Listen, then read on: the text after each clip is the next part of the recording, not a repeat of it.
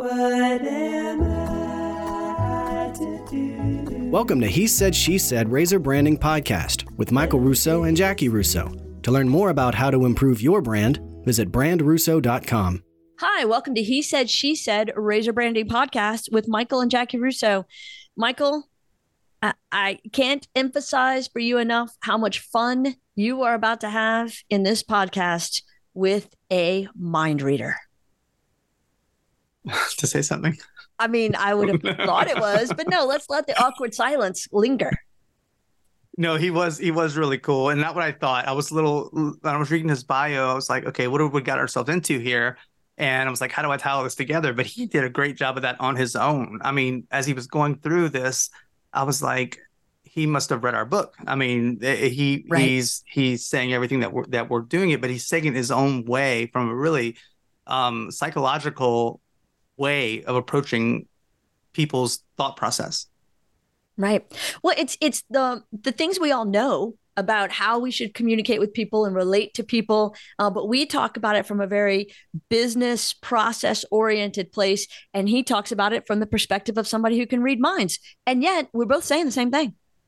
Absolutely. And I think that's part of, there's an element to that. He talks about process a lot, and we have a process. But at the end of the day, I can give that same process to somebody who doesn't have the ability to process information, right? And to dig in and to make those decisions. Sometimes it's a gut reaction. It's how you feel about that. But to do that without the right information and the right research and what do you say?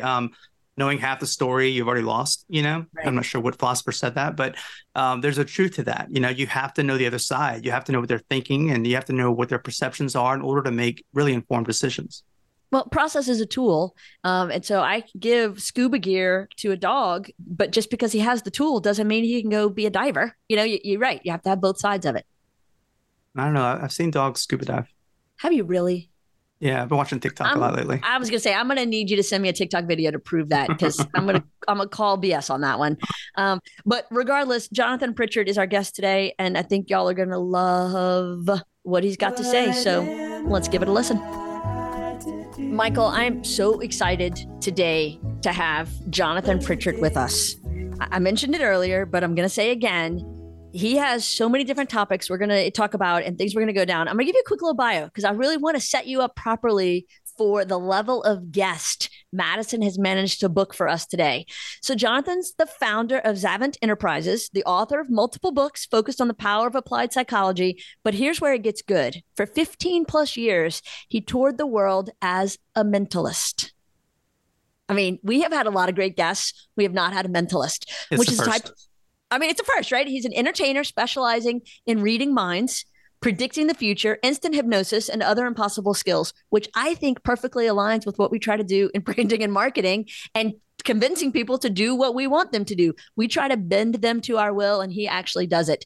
Eventually, he realized his talents could do more than entertain people, and that's when he began consulting for the world's largest companies. Currently, he is brought in to share his secrets with sales teams, delivery teams, and anyone else who needs to deliver results in high-stake environments. While not on the road, you can find him at home in the mountains of North Carolina with his family. Welcome to He Said, She Said Razor Branding, Jonathan Pritchard. Well, thank you very much. I am super stoked to be here. We are super stoked to have you. So tell me, how does one begin their career as a mentalist? Strangely. That's it. You have to be a little weird. That's for sure. And I really got my start back when I was 5-6 years old. I'm 40 now at the time of this recording.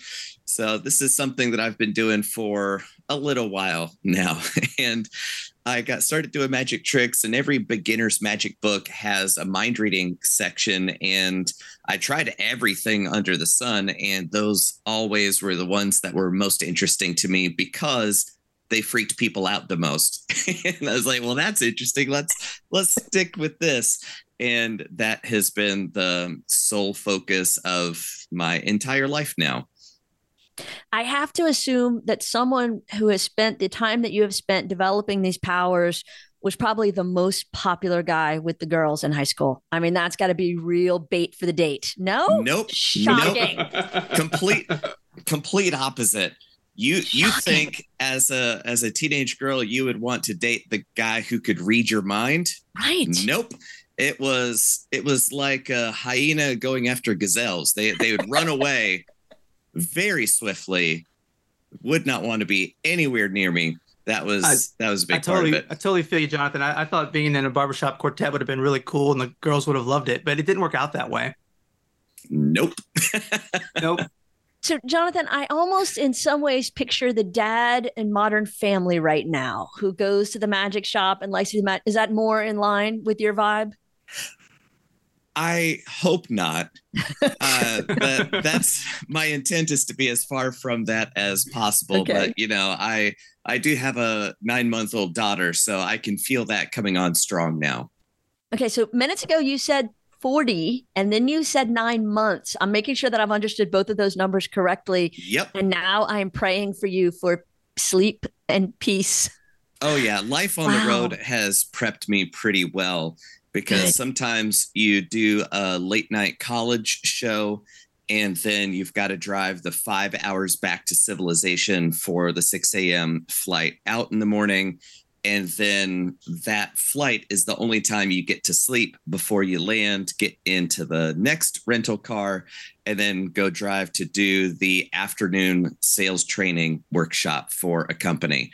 And you've got to be bright-eyed and bushy-tailed, and you can't walk in going, boy, I'm really tired. Could we just not do this today? Can I nap first? So Exactly. then that has properly prepared you for newborn life. I mean, that's the exact training that you need. I had no idea that life on the road would be such a perfect accompaniment to being the parent of a newborn. Yeah, me either. I thought I was running away from family life as much as I could. And here I am, perfectly positioned for it. Yeah, totally prepared. Congratulations on the new arrival. We you. have 4, but they are now currently all in college. So we have sleepless nights for a different set of reasons. I can only imagine. Yes. Here it comes down the pike. Sooner than you would imagine. It is about a blink of an eye that you get there. They say that, and I didn't necessarily completely believe it, but it's really true.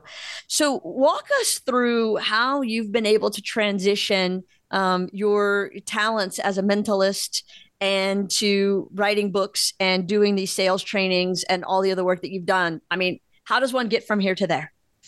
The long story medium is I went to college, graduated. My first job out of college was working at a magic shop at Universal Studios in the park.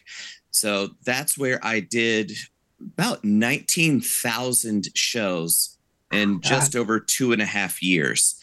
Some days it was 25 shows. Some days it was 20, 6 days a week, 50 weeks out of the year, 2.5 years. Yeah, it was a lot. It was a lot, and it was fantastic stage time. And then I went on tour with a full-time performer as his manager, like the tour manager. And part of the deal was I'm not going to get paid a lot, but I get to ask him every single question under the sun about making a living as a performer. So that's how I got my start as a college performer. And I have to make it clear that I don't have a gift. I'm not psychic. It's not like my grandma had the gift and then passed it on to me when I got struck by lightning. It's all applied psychology, showmanship, communication skills, and moxie. Those are the ingredients that go into the show. And it's understanding how people interact with life, really. And I was doing the comedy mind reading show at colleges, and I love meeting people after the show. To me, meeting folks from the audience is my favorite thing about what I do, because I travel by myself. I'm driving by myself. I'm just alone a lot of the time. And then I can't do what I do by myself. I could tell you what I'm thinking, but that is in no way impressive, right? That's just called a monologue. So if I tell you what you're thinking, that's impressive. So the only reason I have a career is an audience. So I'm never going to be one of those performers who says, you'll meet me in the green room. I'm done. I'm gone. So I'm going to hang out until the last person leaves to show my appreciation for them spending their attention on my show. So I'm hanging out, chatting with college kids, and most of the time I hear some flavor of, I can't even imagine doing what you do. And I've kind of thought of it. It's two ways that they mean that. First one is, how in the world can you read minds? Is there a trick to it? Like, do you have the gift? So I have to tell them there's no trick to it. It's just like playing Rachmaninoff on piano. All you have to do is hit the right keys in the right order. It's that simple, not easy. So there's that first part. And then the second part is, listen, I've grown up with this unspoken belief that I need to get good grades in high school to get into a good college, to graduate with a degree, to get a good job, then retire after 40 years with a gold watch. And here you are, you're getting paid to have fun on stage. Like, you're just this alien creature that we've never seen before, and you're living a life that we couldn't ever possibly imagine. How do you do what you do? So I would talk to people after shows about, here's how I make my decisions. Here's how I think about opportunities. Here's how I make things happen. And then I started getting emails a couple years later saying, hey, I don't know if you remember me. You did a show at my school and you stayed afterwards to talk to me. And I made some big changes after that, and it's made all the difference in the world. So I just had to say thank you for sharing your thoughts. I was like, oh, okay, this is a lot heavier than I thought it was. I was just pulling stuff out of my head, just spouting off, here's what I think. And then realizing that people actually listen to it, you're like, oh, okay, this is a lot more important than I thought. Right. So that was the first inkling that maybe I should, pun intended, kind of share my thoughts in a way that's different from the show. Kind of take people behind the scenes of, here's what I've gone through in my personal life. Here's how I grew up. Here's what I've been reading, just kind of full transparency. And as I started wanting to improve my own business, get booked more, I want to get paid more. How do I do bigger, better shows? And I start reading business books. Here's the psychology of sales. Here's the psychology of marketing and all that kind of stuff. I began to realize that all the authors are using stories of people that probably never existed, who are in situations that they conveniently made up for the narrative of the book. And I'm going, wait a minute. I can communicate these principles of fundamental human psychology in an interactive way that these guys can't ever dream of touching. Oh, okay. I'm going to eat their lunch. So it's one of those things that I didn't understand the value of my experience and perspective from reading the minds of 19,000 audiences, of being able to connect with that many people that quickly. I didn't understand its value because it's just a thing I did, until I started digging into the business world and people wondering, how do I be a better presenter? How do I present the sales numbers more effectively? How do I pitch this $50,000 design project? How do we do sales? How do you help influence the person in that company to be your champion internally to sell up the ladder so that you can get the gig? That's all stuff I'd been doing for a decade already. So you think that right there, like, I'm curious, just a little side tangent, that those thousands of hours, those thousands of performances that you did kind of goes back to the Malcolm Gladwell, I think, wrote the book Outliers, and that 10,000 hour, whatever time period where you kind of honed your craft and you became an expert at what you did. And that embodied you. I mean, was that the training grounds for where you're at today? Kind of. Yeah.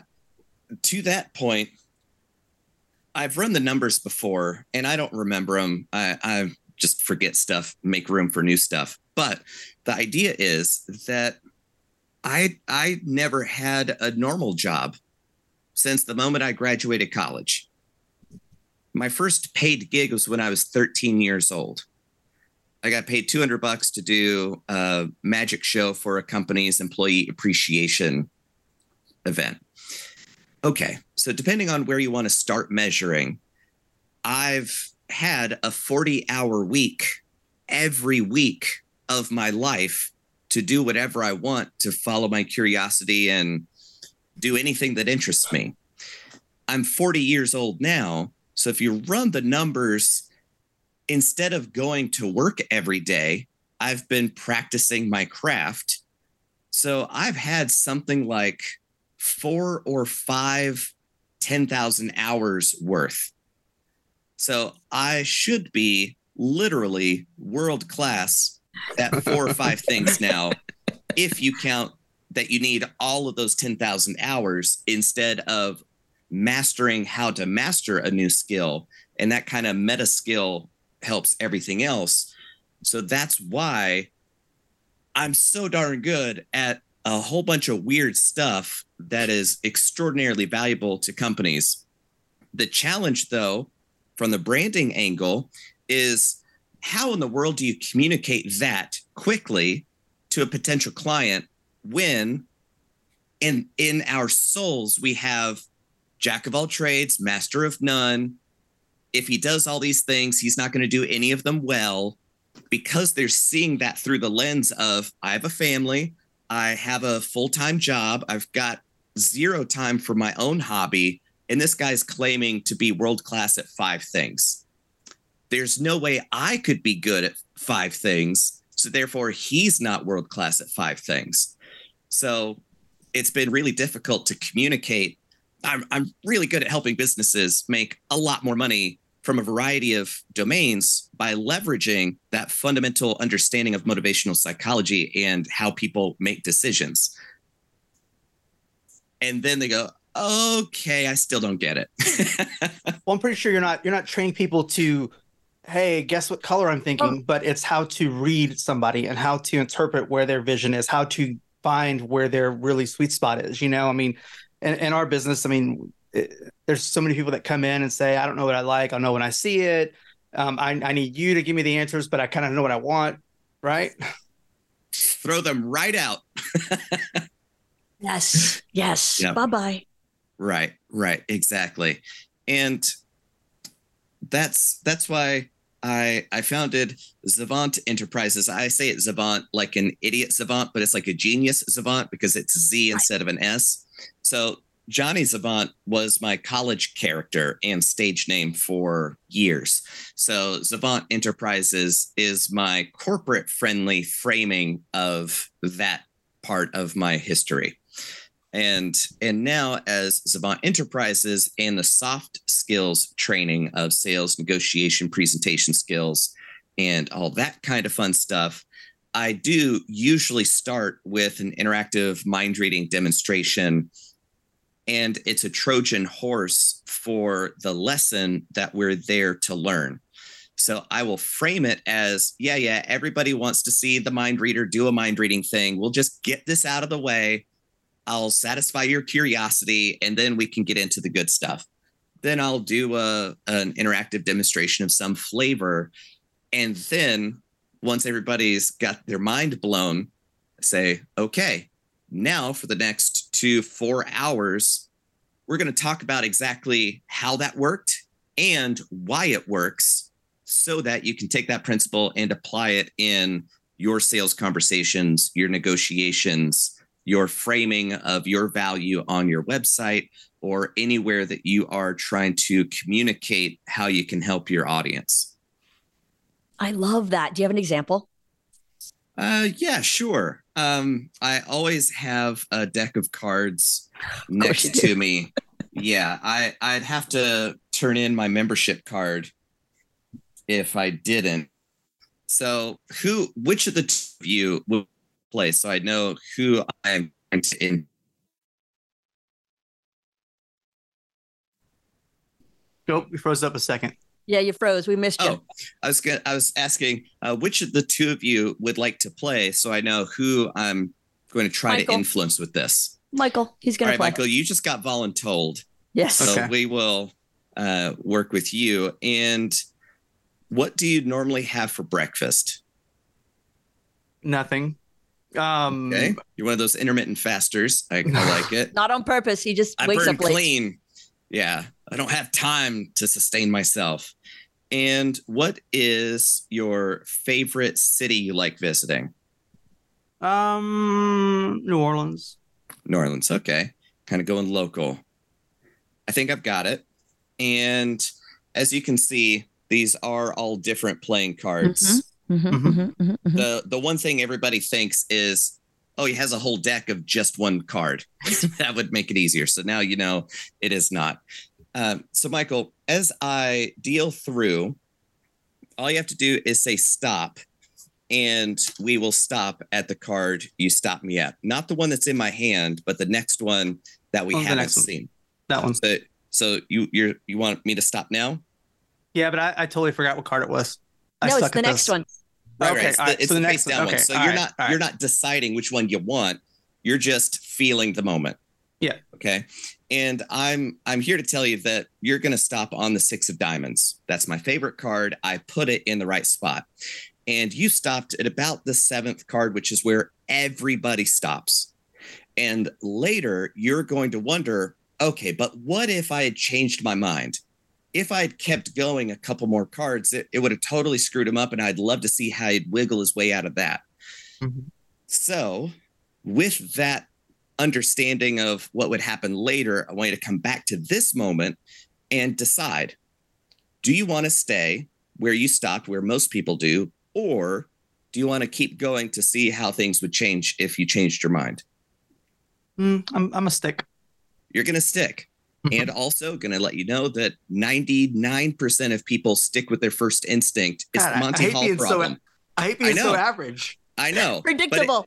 But it is absolutely true. The Monty Hall problem, where it's mathematically in your best interest to change your mind, even knowing that, most people stick with the first door. So, final answer. Do you want this one, or do you want to keep going? Well, now, if you knew me at all, I'm totally second guessing everything right now. Right. And now people are going to be listening going, this Jonathan is just browbeating him into submission. This is embarrassing to watch. So really, no pressure. Your choice. You want to stay here, right? Yes, I do. Okay. So as you can see here on the camera, if you're listening to this, you can go to YouTube or wherever you could watch this and see that I'm genuinely taking the card. If you had kept going, the next card would have been the 2 of diamonds. Next one would be the 9 of diamonds. So you can see that it would have been any other card. Yeah. And you stopped me on this card, which is exactly the one that I told you would. The 6 of diamonds. My favorite card. So there you go. Ta-da. I love how does that translate into, okay, so I am now, what do you know about me other than I am what you expected? Okay. Let's go down some really weird avenues. I love it. First, that I always like to tell people is about the curse of knowledge. When you don't know something, it's impressive and worth paying for. Once you know it, you discount it because it's obvious and nobody would buy that. So once you know these things, it won't be impressive anymore, even though you could leverage it for tens of thousands of dollars of sales. So please don't ignore it. The next thing is that everybody needs some explanation for how it works. And I gave your mind enough to hook on to how you know it works, so that your mind stops looking for the real method. The questions about where you like to visit, what you have for breakfast, mean absolutely nothing. In real terms of how this works, those questions have zero to do with the method. What it does is it gives your mind something to go, well, this has some meaning. He's doing it, so he's doing it for some reason. Okay, he has a process. And every successful consultant has to have their process, their proven framework, their system. Otherwise, you're just some guy saying some stuff, and I could disagree with a person. But if it's a system that proves results, who am I to argue with this proven system that delivers results? So you have to have that performative angle to your system so that your clients buy into how weird and silly it might be, but you have to go through those hoops in order for them to feel like they went through an experience that could deliver results. Mm-hmm. Because if I just said, you're going to stop at the 6 of diamonds, flip, flip, flip. Hey, look at that. You did. It's so sterile. Then people go, well, there was something to that. I don't know. What was it? And they won't buy into the experience. Love that. No, it's a great way of explaining it. And we push that all the time. We have an internal process we have. It's called Razor Branding. That's the name of the podcast. And we did that many years ago because we saw another agency did it. They did it very well. And we like, oh, they must have their shit together. So let's go do that for ourselves. And really, it's just packaging the knowledge we already have and showing people that it does work and this is how it works. So they're seeing behind the curtain, right? Exactly. If you're a tarot card reader, if you read crystals, if you read chicken guts, doesn't matter. You've got a system. You're not just making it up because your clients want guarantees of results. And do you have any case studies? Can I talk to any former clients to see if you're just trying to lie to me? Not that you're trying to lie to me. I want to make sure you're not lying to me. Right. Mm-hmm. So having that system, the Razor Branding System trademark, tells people that, oh, they're good enough that they've figured this out, and they wouldn't have a system if they didn't get results. So I now have more confidence that they're the people who can get me the results I want, instead of this other guy who's saying, I figure it out.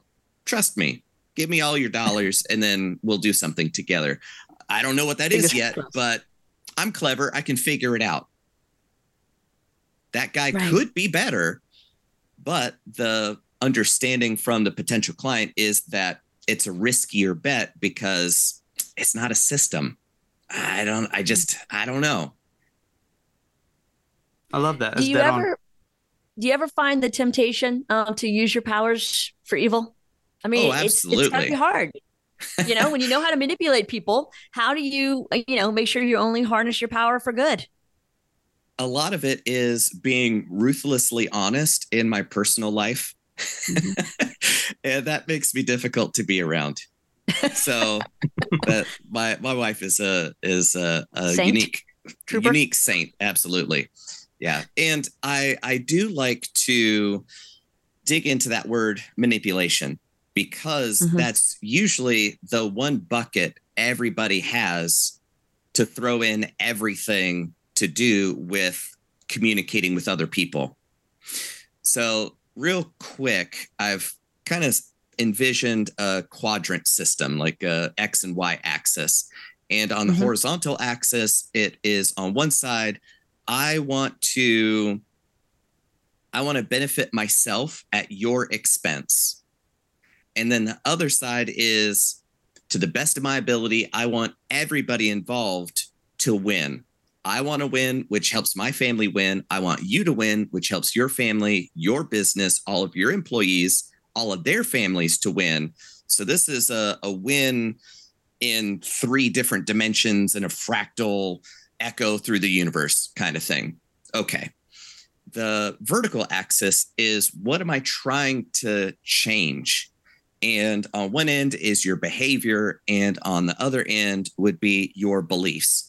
And yes, I know that those are more of a continuum, but for illustration purposes, it's easier to think of them as polar opposites. So if I'm trying to benefit myself at your expense by changing your behavior, that's coercion. And a great way to do that is to pull a knife on you or a gun and say, you're going to give me your wallet. Right. I don't care how you feel. I don't care what you're thinking about me. All I care is that you behave in alignment with my wishes, which is to give me your wallet. If not, then negative consequences. Isn't that fun? If I'm trying to change your beliefs to my benefit and your detriment, that's usually by withholding information, managing a narrative, fabricating information or evidence. And that is what manipulation is. Withholding facts and figures for you to come to the wrong conclusion, which is you can trust me. Right. On the other end, for the win-win in all dimensions, in all versions of the universe, if I'm trying to change your behavior, that's influence. I don't need you to believe that this is the best restaurant on the planet. I just need you to go there because I know there's stuff there that I like. There's stuff there that you like. And it's the perfect ambiance for us to celebrate or to have a business meeting, whatever. After the experience, you will believe, oh, that was a great time. But before that, I just need you to change your behavior from we're going to Taco Bell to this nice place. Then to change your beliefs, that's what persuasion is. And that is usually the most effective long-term solution to help you help others and help others help others. Mm-hmm. So persuasion is helping you reframe your value system, your perception, your interpretation of past events to be more empowering to opening up new possibilities and options in the current moment.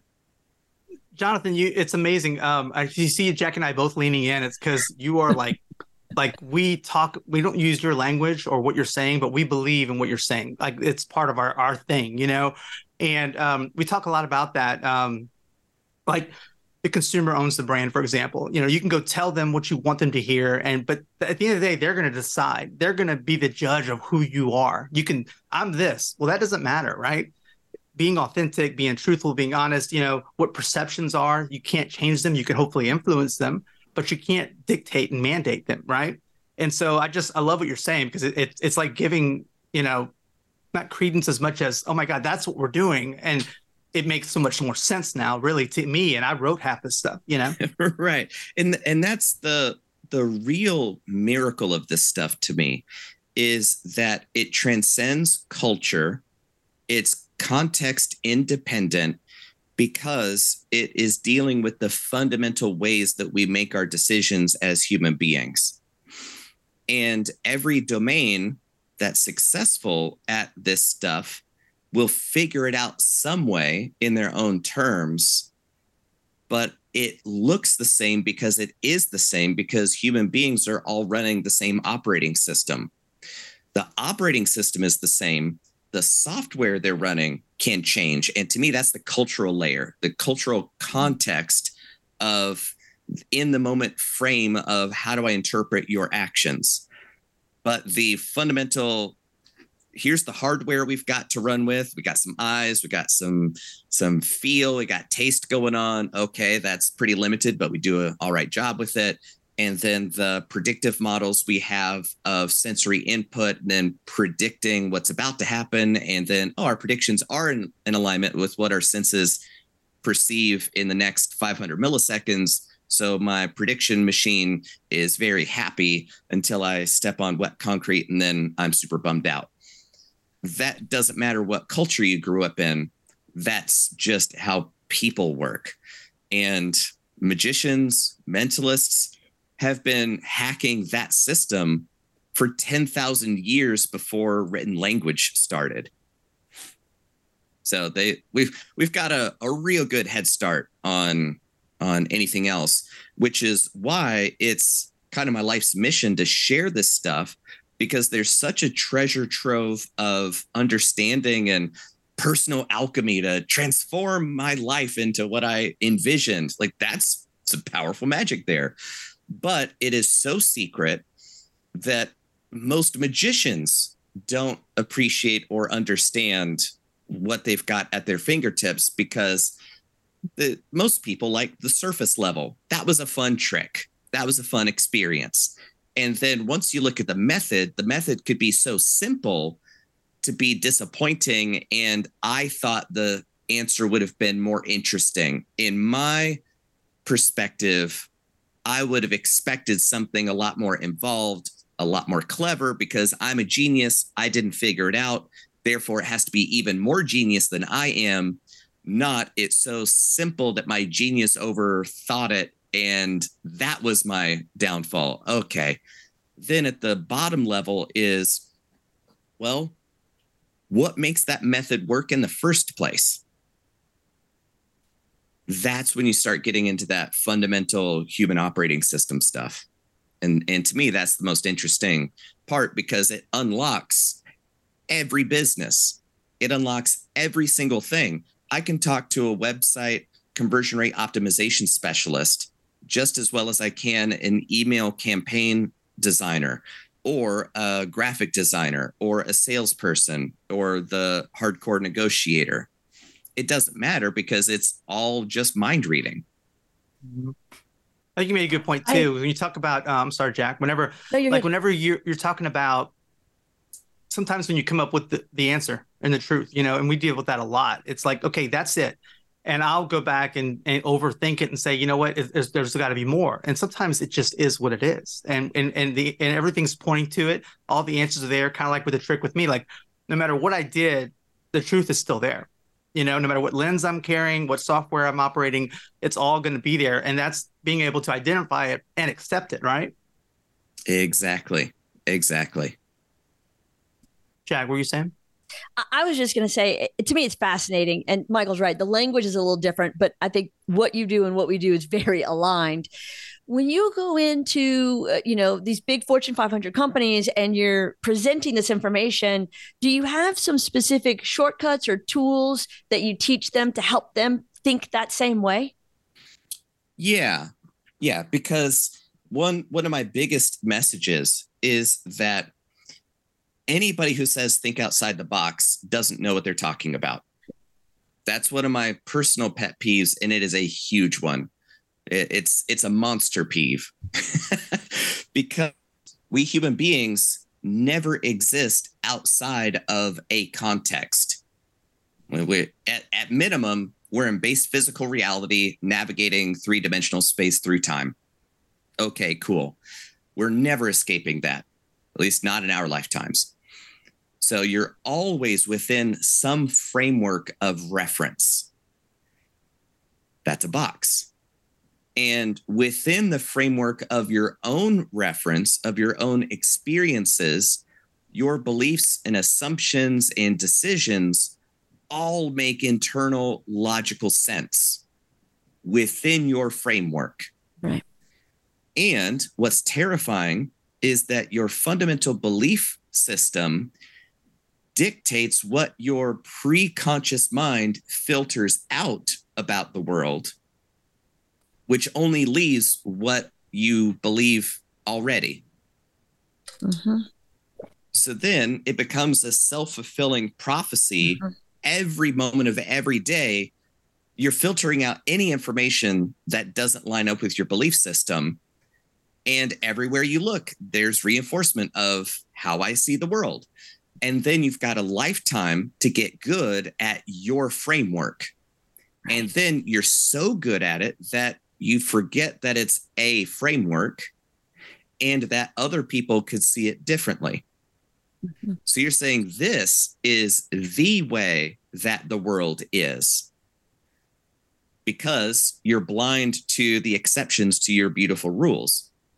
So my job is to help my clients crawl into bigger boxes of more possibility and to show them where they've got blinders to opportunity that's staring them in the face, but their beliefs won't allow them to see it.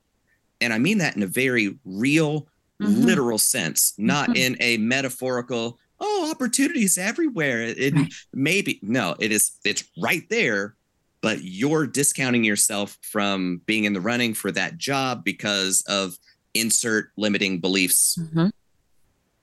Right. When I talk to people, I tell them that they can't read the label from inside the bottle, which feels like a very cliche way of, in a very small way, saying all that you just said, because you're right. People are so into their own tunnel, they can't see how everybody else sees it. And I think that's just a fascinating way to look at it.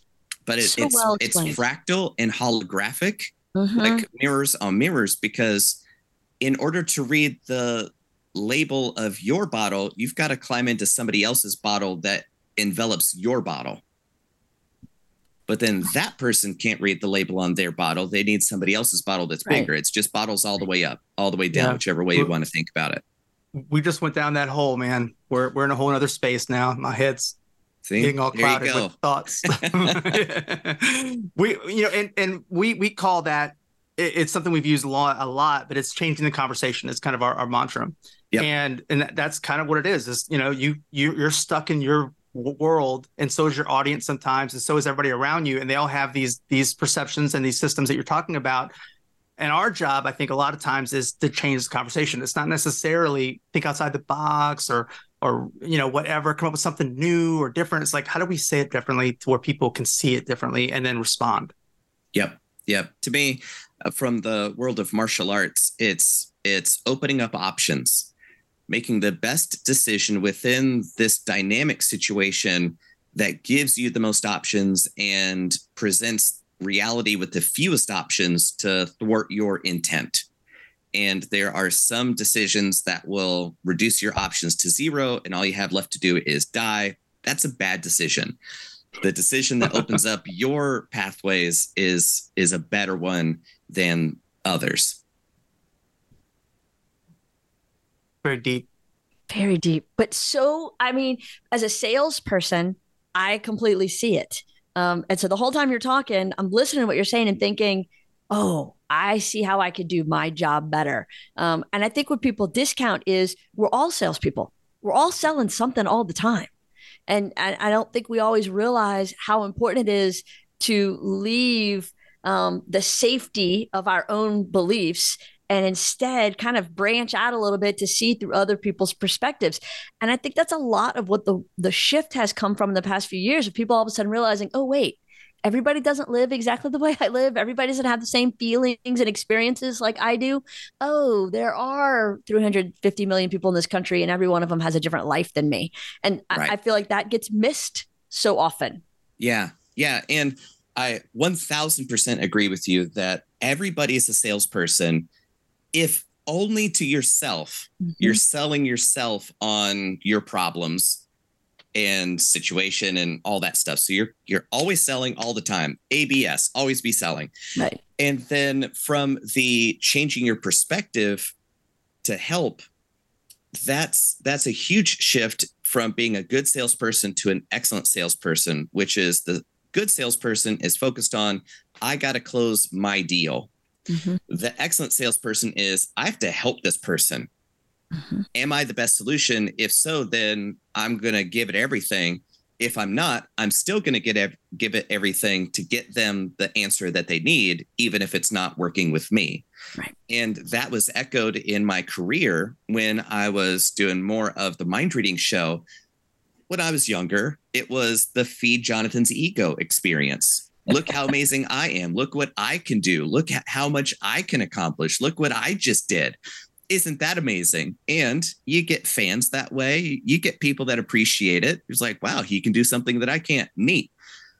However, I started getting booked more for bigger opportunities when I completely changed everything about how I thought about my job as a mind reader. And when I changed my mind from being, it's the Jonathan's Ego show, to how can I be a facilitator for amazing experiences for my audience?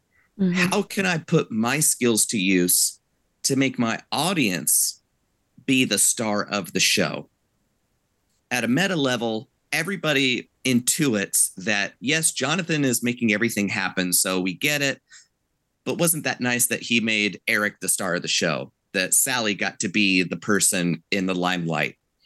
And being that gracious host, that curator, that facilitator of empowering others, suddenly my life got so much better. I started making so much more money. I started working with much bigger clients because I made it my life's mission to empower others to do things that they thought was impossible.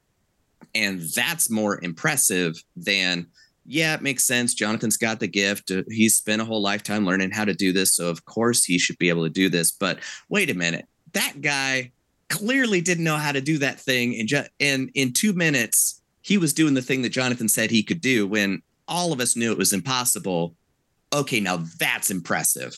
Right. So that's the shift from I'm amazing to I'm incredible at helping you be amazing. You know, as you're explaining that, it really sums up for me what I believe about good messaging and good copywriting. And so whether you're talking about getting people to come to a show or getting booked to do corporate training, at the end of the day, to me, there's bad copywriting and there's good copywriting. Bad copywriting, here's my product, here's what it does, here's what's so good about it. Let me keep talking about me. Good copywriting, here's your problem, here's the benefit of solving it. Here's why what you've tried has failed. And by the way, here's something that'll help you solve the problem. So it's all about you. And when you make it about them, that's the best part. When you make it about yourself, that's not going to resonate with anybody. Exactly. Wait a minute. You have to read their minds and understand what they want out of life. How valuable would that be? That is awesome. We try to deal with that with the use of psychographics to the best of our ability. We're not a research firm, but we take the time usually to our first part of our process is getting to know the audience, finding out who they are and getting to know their perceptions and what are their wants and needs. And it's no longer just a female that's 30 to 45 years old. It's Janet, and she lives here and she likes to barbecue on weekends and she loves her kids, and all that stuff helps to influence that messaging. So how do we, again, find out what the problem is, find out how to solve it, and find out how we can make their life better through our clients and their needs? Yep, that's great, because you're right. The avatars are useful to an extent.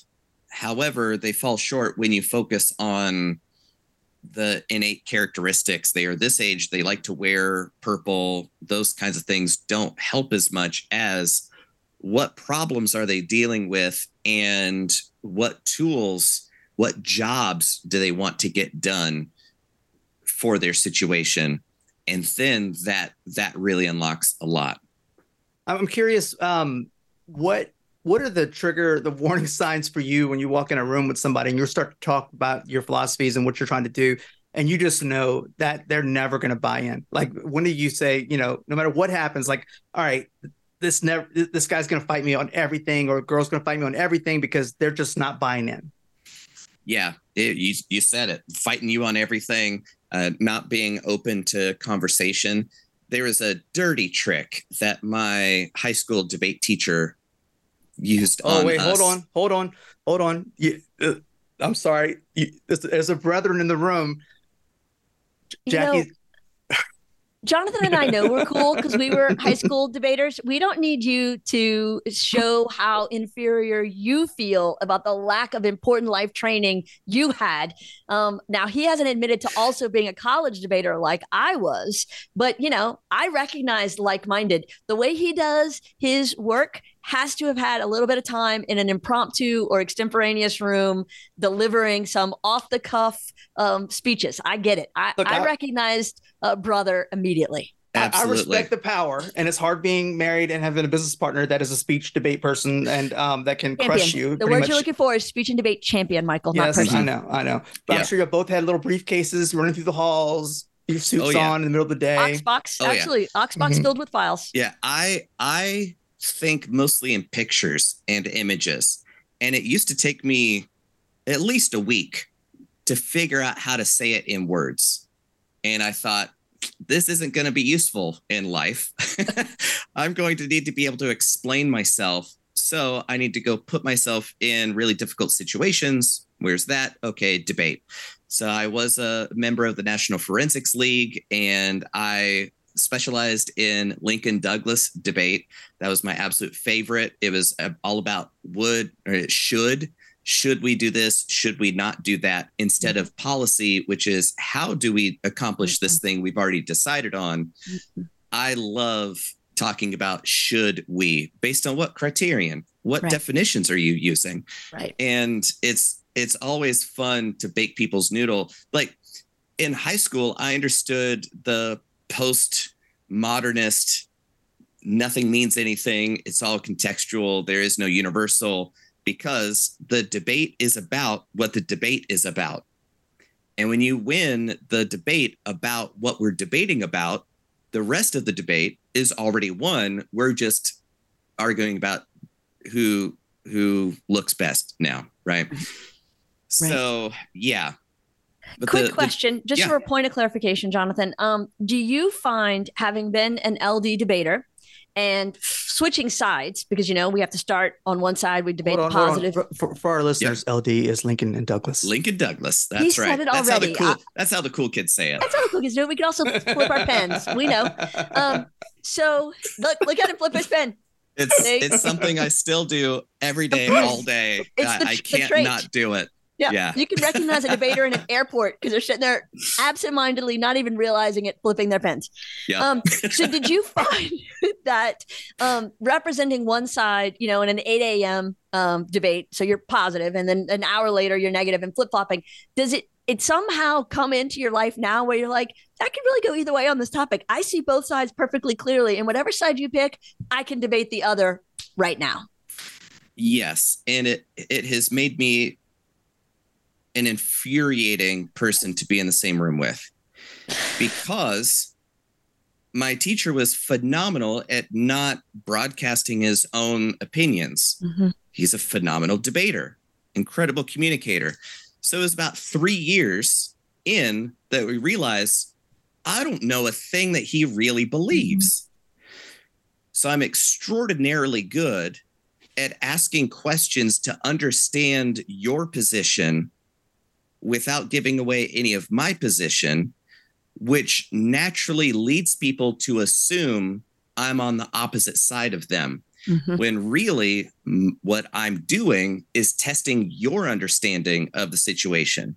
And one of the least popular things I say is that I'm not disagreeing because I don't understand. I'm disagreeing because I understand your position better than you do. Oh my God. I'll be trying that one tonight at home. I love that. Yeah. Jonathan, it is you became her favorite guest, and you're at worse now. She's going to be quoting you for a week. Exactly. So I'm really good at looking like an absolute idiot, because I'm like, so what about this? And I can adopt entire life systems, entire belief systems, and then operate within that context as a second skin so comfortably that 99% of other people go, oh, that's what he believes. When really I'm playing the Socratic method of, let me explore your conviction. Let me explore how well you've thought through this. Let me kind of poke and prod how devoted you are to this thing. And it's all mental jousting and fencing, and it's a lot of fun. It is so much fun. And unless you're on the other side.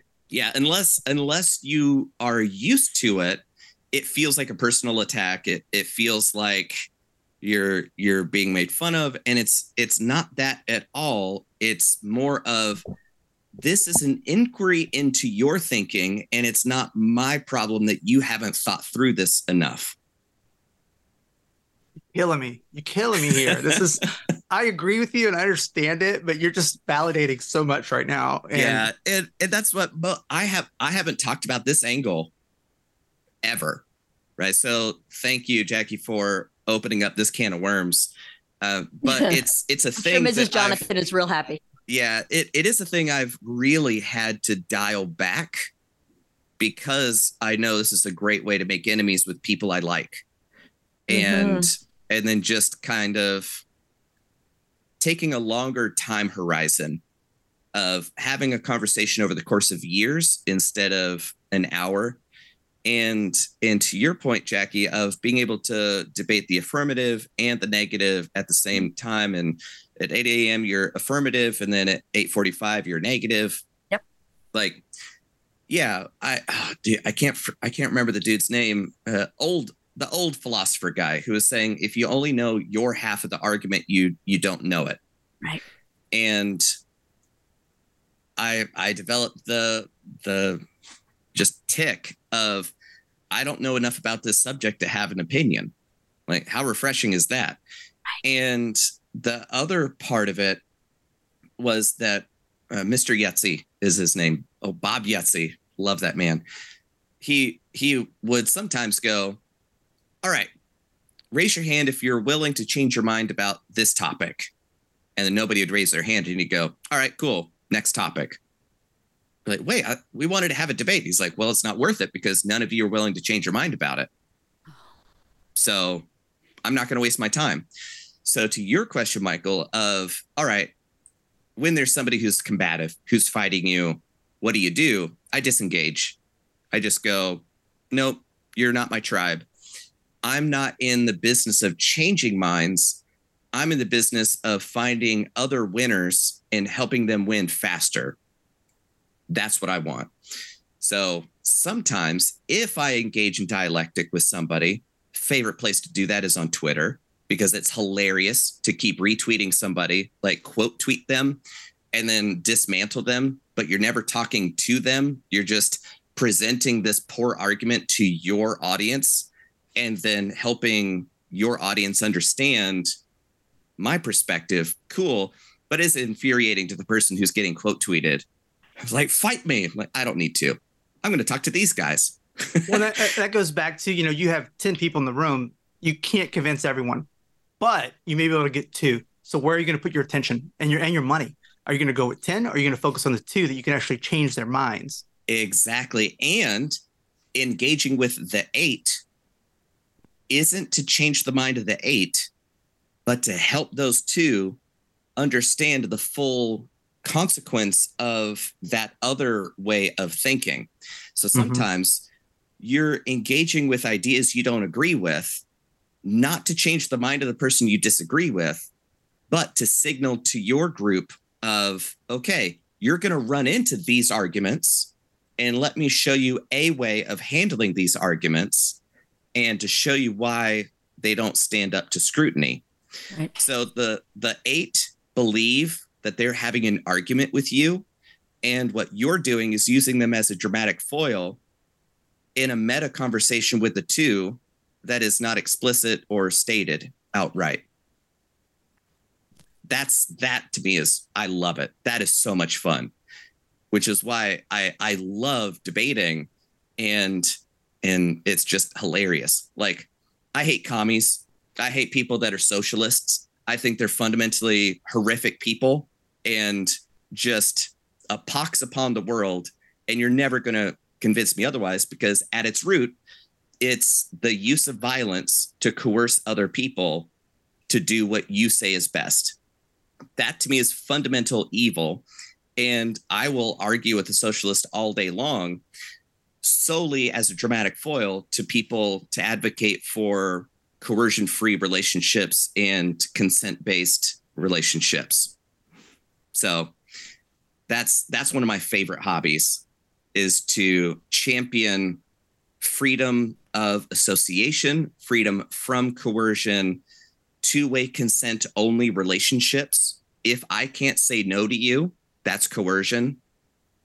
So if I say yes, but I can't say no, that's not really a yes. That's a yes under duress. And there are a lot of situations where that comes up. Like if you say, I'm only for consensual relationships, people go, absolutely. Yeah, consent only. That's the only way about it. And you go, okay, I don't consent to taxes. Well, Jonathan, that's the price you pay for living in a civilized society. Civilized. Oh, okay. So if I don't give you what I created in the world, you're going to send people with guns to take it from me. Well, I mean, we have to have, it's been there through all of human history. Yep, we've had rape through all of human history. We've had theft through all of human history. And that's what makes it okay. So people will say one thing, but their belief system is completely opposite to their stated beliefs. So the only thing that you can trust is what they do, which goes back to martial arts. I'm not going to listen to what you attack me with. I'm going to look at what you're attacking me with, and dealing with what you're doing will keep me safe. I don't care what you say. So when people say something, you test it, you probe it, and you find most of the time that people love using violence or the tyranny of the majority to coerce the minority into their alignment with what they believe is right. That to me is fundamentally evil, which is why, to me, bringing it all the way back, business is the most ethical way to make the world a better place, because it's a sustainable effort that rewards everybody that engages with it. And it's voluntary. If they want to hire you, great. If they don't want to hire you, great. You're not going to steal their dollars from you. But if they willingly exchange their dollars, you provide the service, makes their business better, your business is better, and everybody's better off, which is why I got into corporate consulting, because how can I help the most people the fastest? The bigger the company I can help make a bigger impact, the better off the employees are, the better off the CEO is, the better off every one of their clients are, better off all of those people's families are. So to me, business is the only ethical way of making the world better at scale, aside from voluntary personal donations or help. Well said. So much so. Jonathan, I can't thank you enough for making the time for us today. This was so insightful and interesting. Anytime I can hang out with a fellow speech and debater, I'm all about it. That's it. And I did do college debate. Did you? Okay, good. So it was parliamentary debate. Awesome. And Yep. yeah, that was a load of fun. Yeah, absolutely. Me too. Me too. I kept looking to see if there was a secret sign or something y'all were giving each other, or something like 2 minutes remain. Part of the club. That's the secret signal. 1 minute cross X. So just on a side note, and I know we're wrapping up, but you'll appreciate this so much. A member of my team, we didn't debate together, but she was on the team at the same time I was, and then we were later roommates, passed away a few years ago. The priest giving the homily was on our team as well. And there were 5 or 6 of us all kind of sitting together 3 or 4 rows back during the funeral. And in speaking to Bryce before he started the homily, we were talking kind of outside, just, sad and sudden and her family and whatever. And he said, I have blocked out, I've got my 3 points. I'm going to walk on point 3. Like we were just joking, whatever. Right. That's great. So we sit down and I realize the 4 debaters sitting next to me are now giving him, they've made time cards and they're giving him time signals during the debate and counting him down during his homily, as if it was a debate. Oh, that's great. Yeah. It was hysterically inappropriate and awesome. Yeah. And Michael, the other secret signal is when you're having a really intense, heated, emotional argument with your spouse, and then they get a piece of paper and a pen and take notes as you're talking. That's another really good indicator you're with a debater. Yeah. We're flowing the fight and you're about to lose. That's it. Yeah. It's been 20 plus years and I'm still struggling with that. I mean, you get in the middle of it, you talked about earlier, and I can see the wheels working in our head and I am desperately trying to stay in the fight.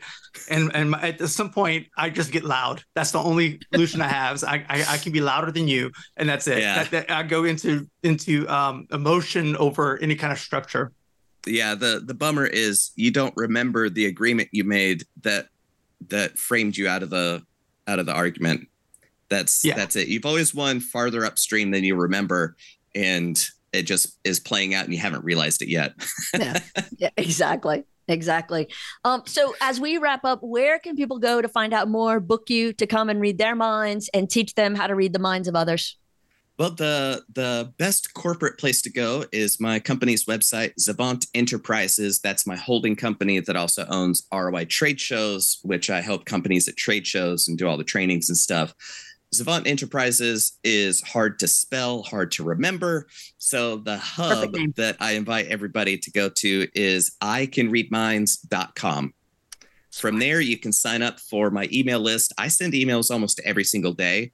And it's stories from the road, insights, mind reading, demonstrations you can use at cocktail parties to impress your friends. Anything I'm thinking of, I share it there. So be ready for that. And then you can email me from there, find me on Twitter, where I'm using people as dramatic foils all the time. I love getting connected with folks. So please, if this was halfway interesting to you, please come find me. And when you sign up, you also get a a fun memory demonstration that seems impossible before you go through it. And then you can do something that you knew 10 minutes ago was impossible and you're doing it. So that's one of my favorite gifts to give people. That is awesome. Jonathan, thank you so much for your time and knowledge and willingness to share. It was great to meet you, and we look forward to chatting again. My pleasure. Thank you so much for having me on, guys. It has been a true delight to get to dig into things I don't normally get to talk about. So thank you. Awesome. Thanks so much. Bye.